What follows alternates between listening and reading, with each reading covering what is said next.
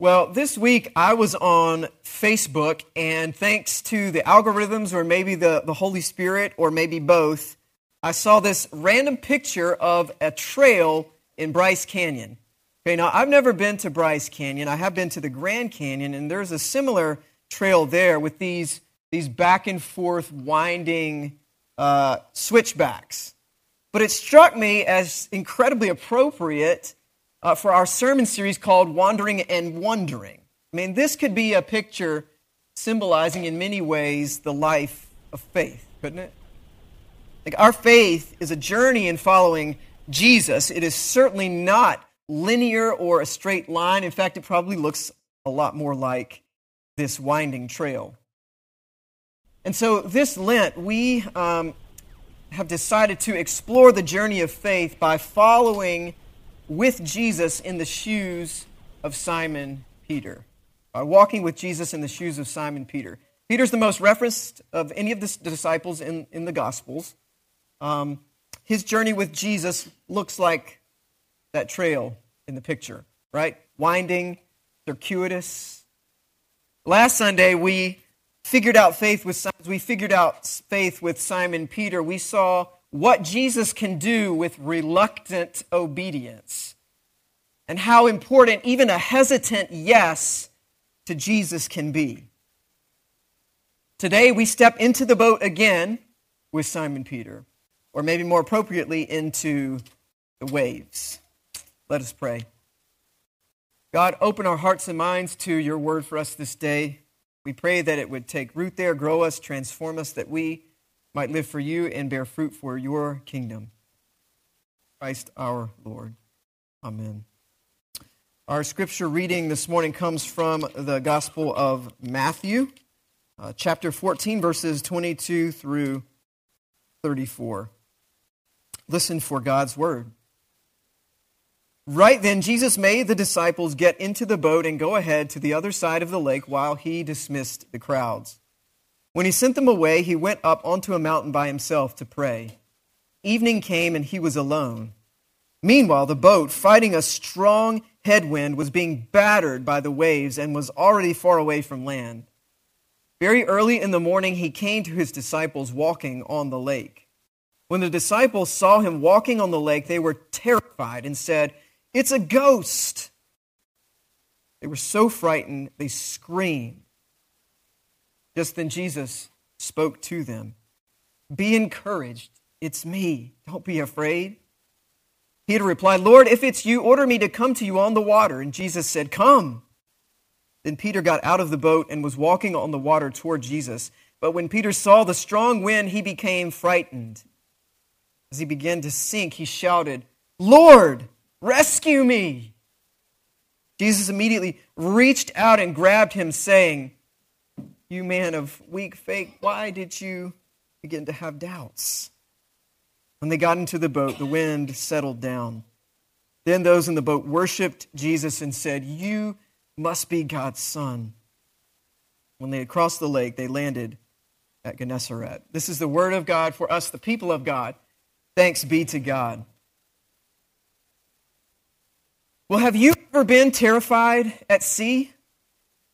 Battered by the waves or the wind, caught up in a storm? I've been caught up in a storm at the beach, but not while in the middle of the ocean. I remember an afternoon thunderstorm coming up rapidly when Lauren and I were on our honeymoon in Jamaica, and the wind and the rain were so strong that even though we were under a cabana, people started getting under the tables and pulling the tablecloths down because of the wind and the rain and just getting pummeled by it. The waves were raging, the wind was blowing, and I remember thinking under that cabana, I'm glad I'm not out there.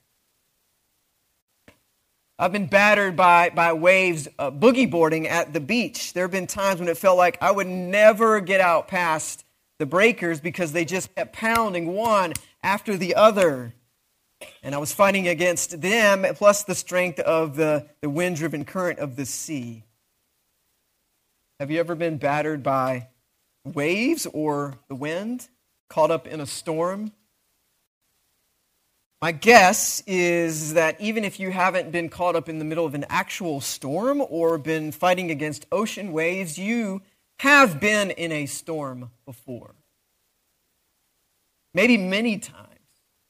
You have faced the chaotic waves that life throws our way. You know what it is to be discouraged or afraid, to feel despair or grief that may come in wave after relentless wave.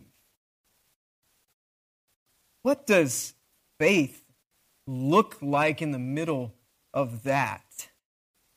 And where is Jesus?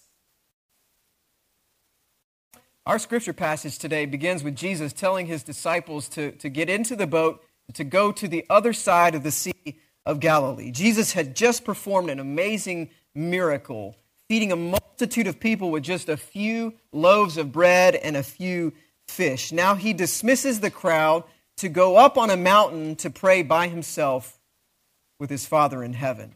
Now the Sea of Galilee was about 8 miles across from west to east, about 13 miles across from north to south. At its deepest point, it was about 141 feet deep. Archaeologists and scholars believe that most of the boats used on the Sea of Galilee in Jesus' day were about 25 feet long, 8 feet wide, could hold 12 to 15 people. And as we saw last week in another story about a boat on the same lake, Simon Peter, has experience on this body of water. This is where he grew up. This is where he fishes, and yet this time would be unlike any experience before. While Jesus is praying on the top of the mountain, chaos erupts in the Sea of Galilee. The small boat faces a strong headwind that whips up all of a sudden. The waves begin to batter it. In the Greek, it actually says fight against the boat. It's nighttime, and they're far from shore. They probably had to put down the small sail in order to save the mast, to keep the boat from capsizing. It's just the disciples with maybe some oars at this point, being buffeted by the wind and the waves. They're struggling. And all of a sudden, Jesus starts coming toward them, walking on the lake. They don't know it's him at first. Yet Jesus always comes to where we are, doesn't he? Even if it's chaos. The disciples see him. They don't know it's him at first, and they're completely terrified.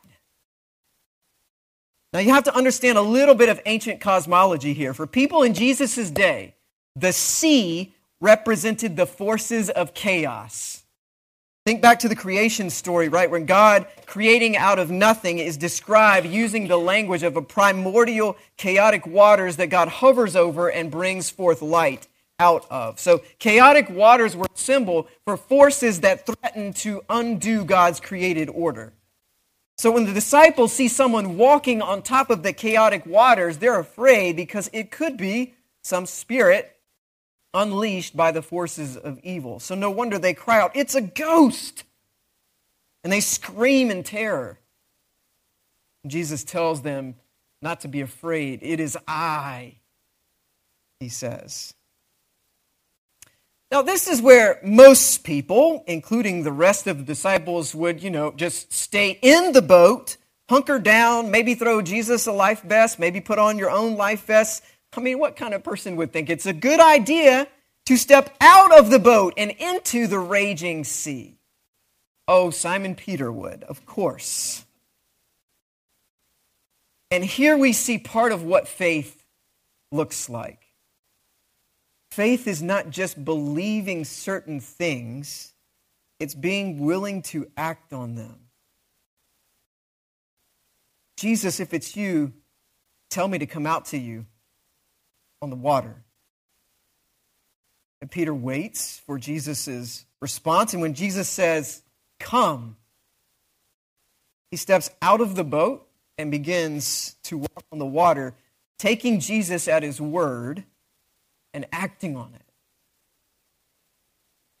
Sometimes faith in the chaos and wave-battered parts of our lives looks like stepping into the storm rather than turning away from it because we trust Jesus is to be found there. The disciples and even early readers of this text were not as much thinking, oh my goodness, look at Jesus defying the laws of gravity, as much as they were thinking, oh my goodness, Jesus is Lord over the forces of chaos that threaten to undo life. You mean God can be found even amidst chaos? And Peter has the faith to step out of the boat and find Jesus there. By stepping out of the boat in faith, Peter gets the chance to recognize Jesus for who he is. Taking a step of faith in the middle of the chaos allowed Peter to discover a Jesus who was there in the middle of the chaos. Sometimes we're called to step out in faith even in the middle of troubled waters too. Sometimes faith means taking a risk and stepping out in trust, even when we don't know how things are going to go. As Pastor Ernest Campbell put it one time, the reason we may seem to lack faith in our time is because we're not doing anything that requires it. Sometimes faith is about believing something so fully that you're willing to step out of the boat and take a risk. And yet, I wonder as powerful as it is that Simon Peter has the faith and the courage to step out of the boat, I wonder if the more powerful example of faith happens a little later. We all know what happens next. Peter walks on the water, but then he sees the raging sea, he feels the full effects of the wind and the flying spray, and becomes frightened. And he starts to sink. And if we're not careful, this is the part where it can be tempting to do like this. It can be tempting to say, well, Peter just needed more faith. If he hadn't doubted, he wouldn't have sunk. He would have succeeded if only for a little bit more faith. We're not succeeding because, well, apparently we don't have enough faith. We're sinking because we have too many doubts. We're sinking because we don't have enough faith. That's, you think about it, a rather unsettling and unhelpful conclusion in the midst of chaos. No, the real meaning is found in what Peter does as he starts to sink. He cried out to Jesus for rescue. Lord, rescue me. Lord, save me. Lord, help me. This is Peter showing us that faith looks like crying out to Jesus and counting on him for help and salvation. Faith isn't just stepping out to do something hard, but also, and maybe more so, it's reaching out to Jesus for rescue. Back in college, I studied abroad in Spain for a semester. The students in the program stayed with a host family, and my host lived in an apartment building way up high, 12th story, if my memory serves correctly. The building had an elevator. Literally, my very first time in this elevator, it all of a sudden stopped in between floors and got stuck. You can imagine the slight panic that ensued. Different country, different city, different building that I've never been in, never been stuck in an elevator before. So I tried the door open button, tried the door close button, started pushing all the floors. Nothing. Finally, when I realized that I was not going to be able to get out of this situation on my own, like I wasn't going to be able to get myself out of this, I reached out for help. I pushed the button that looks like the bell, the siren-looking button, and that bell started to ding. A couple seconds later, a voice came on and said, "Don't worry, I'll reset it," in Spanish. It's like, now that I think about it, I'm like, I hope that's comforting. I don't know what happens when it resets, but But it was good because a couple of moments later, the elevator ding and began to move again, and I arrived safely on the 12th floor. But ultimately, it was falling back on my faith and trust in the elevator safety system and arriving at the end of myself that prompted me to reach out for help. How much more so with our faith and trust in Jesus, friends? That's exactly what Simon does. His trust in Jesus and the arrival at the end of himself compels him to reach out to Jesus in faith for help and rescue.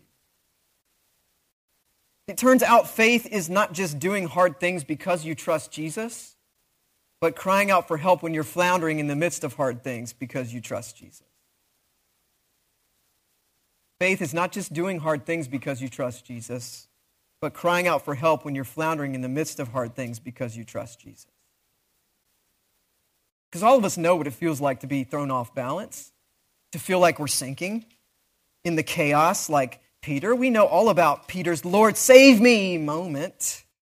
We have them all the time, those moments where we feel like we're in over our heads, we've bitten off more than we can chew. Maybe it looks like doubt. Maybe it's unexpected change, a too busy season of life, devastating grief, distance from God. We can and we should empathize with and emulate the faith, the desperate faith of Simon Peter.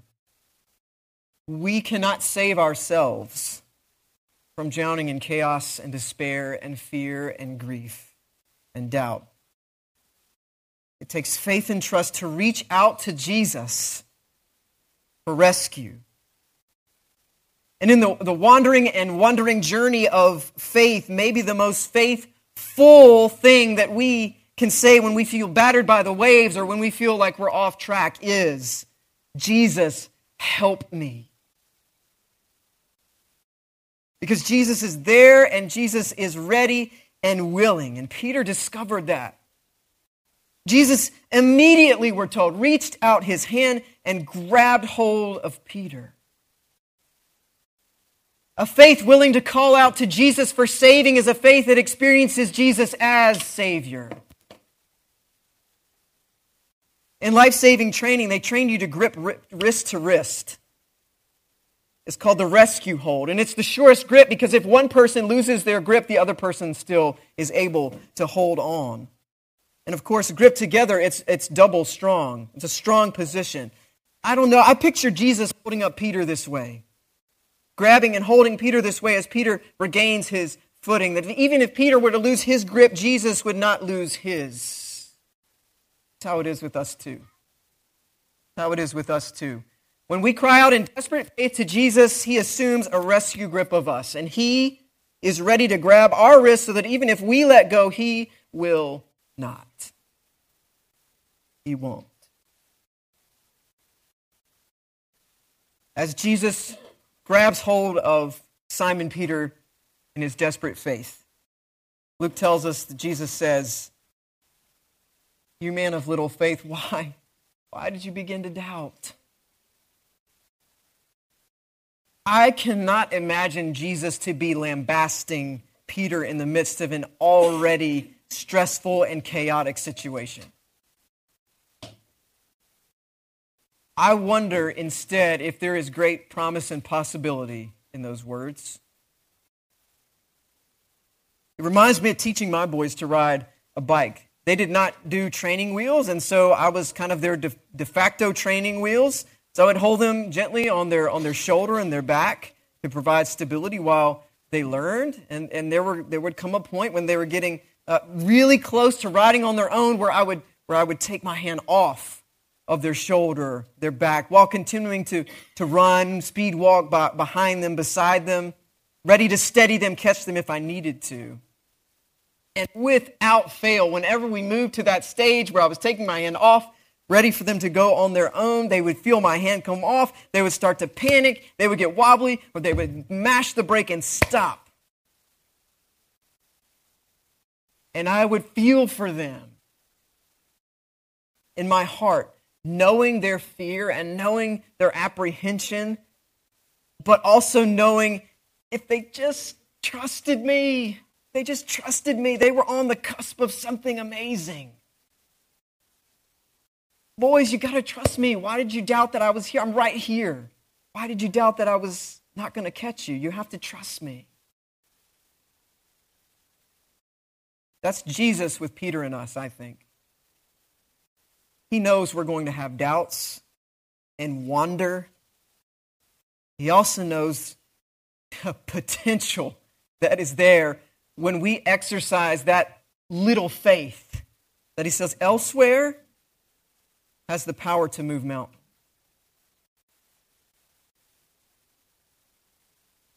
So, have you ever been terrified at sea? Have you ever been battered by the waves or the wind, caught up in a storm? Maybe you are right now. I mean, Peter was.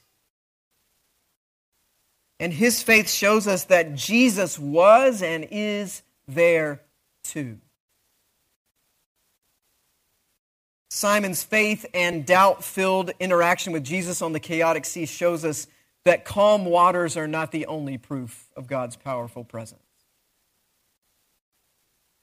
Simon teaches us that faith is about believing something so fully that you're willing to step out of the boat and take a risk, and being so humbly dependent on Jesus that you don't hesitate to reach out, cry out for rescue and salvation.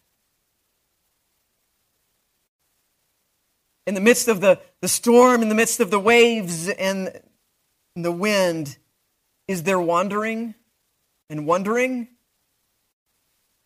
Absolutely. Of course.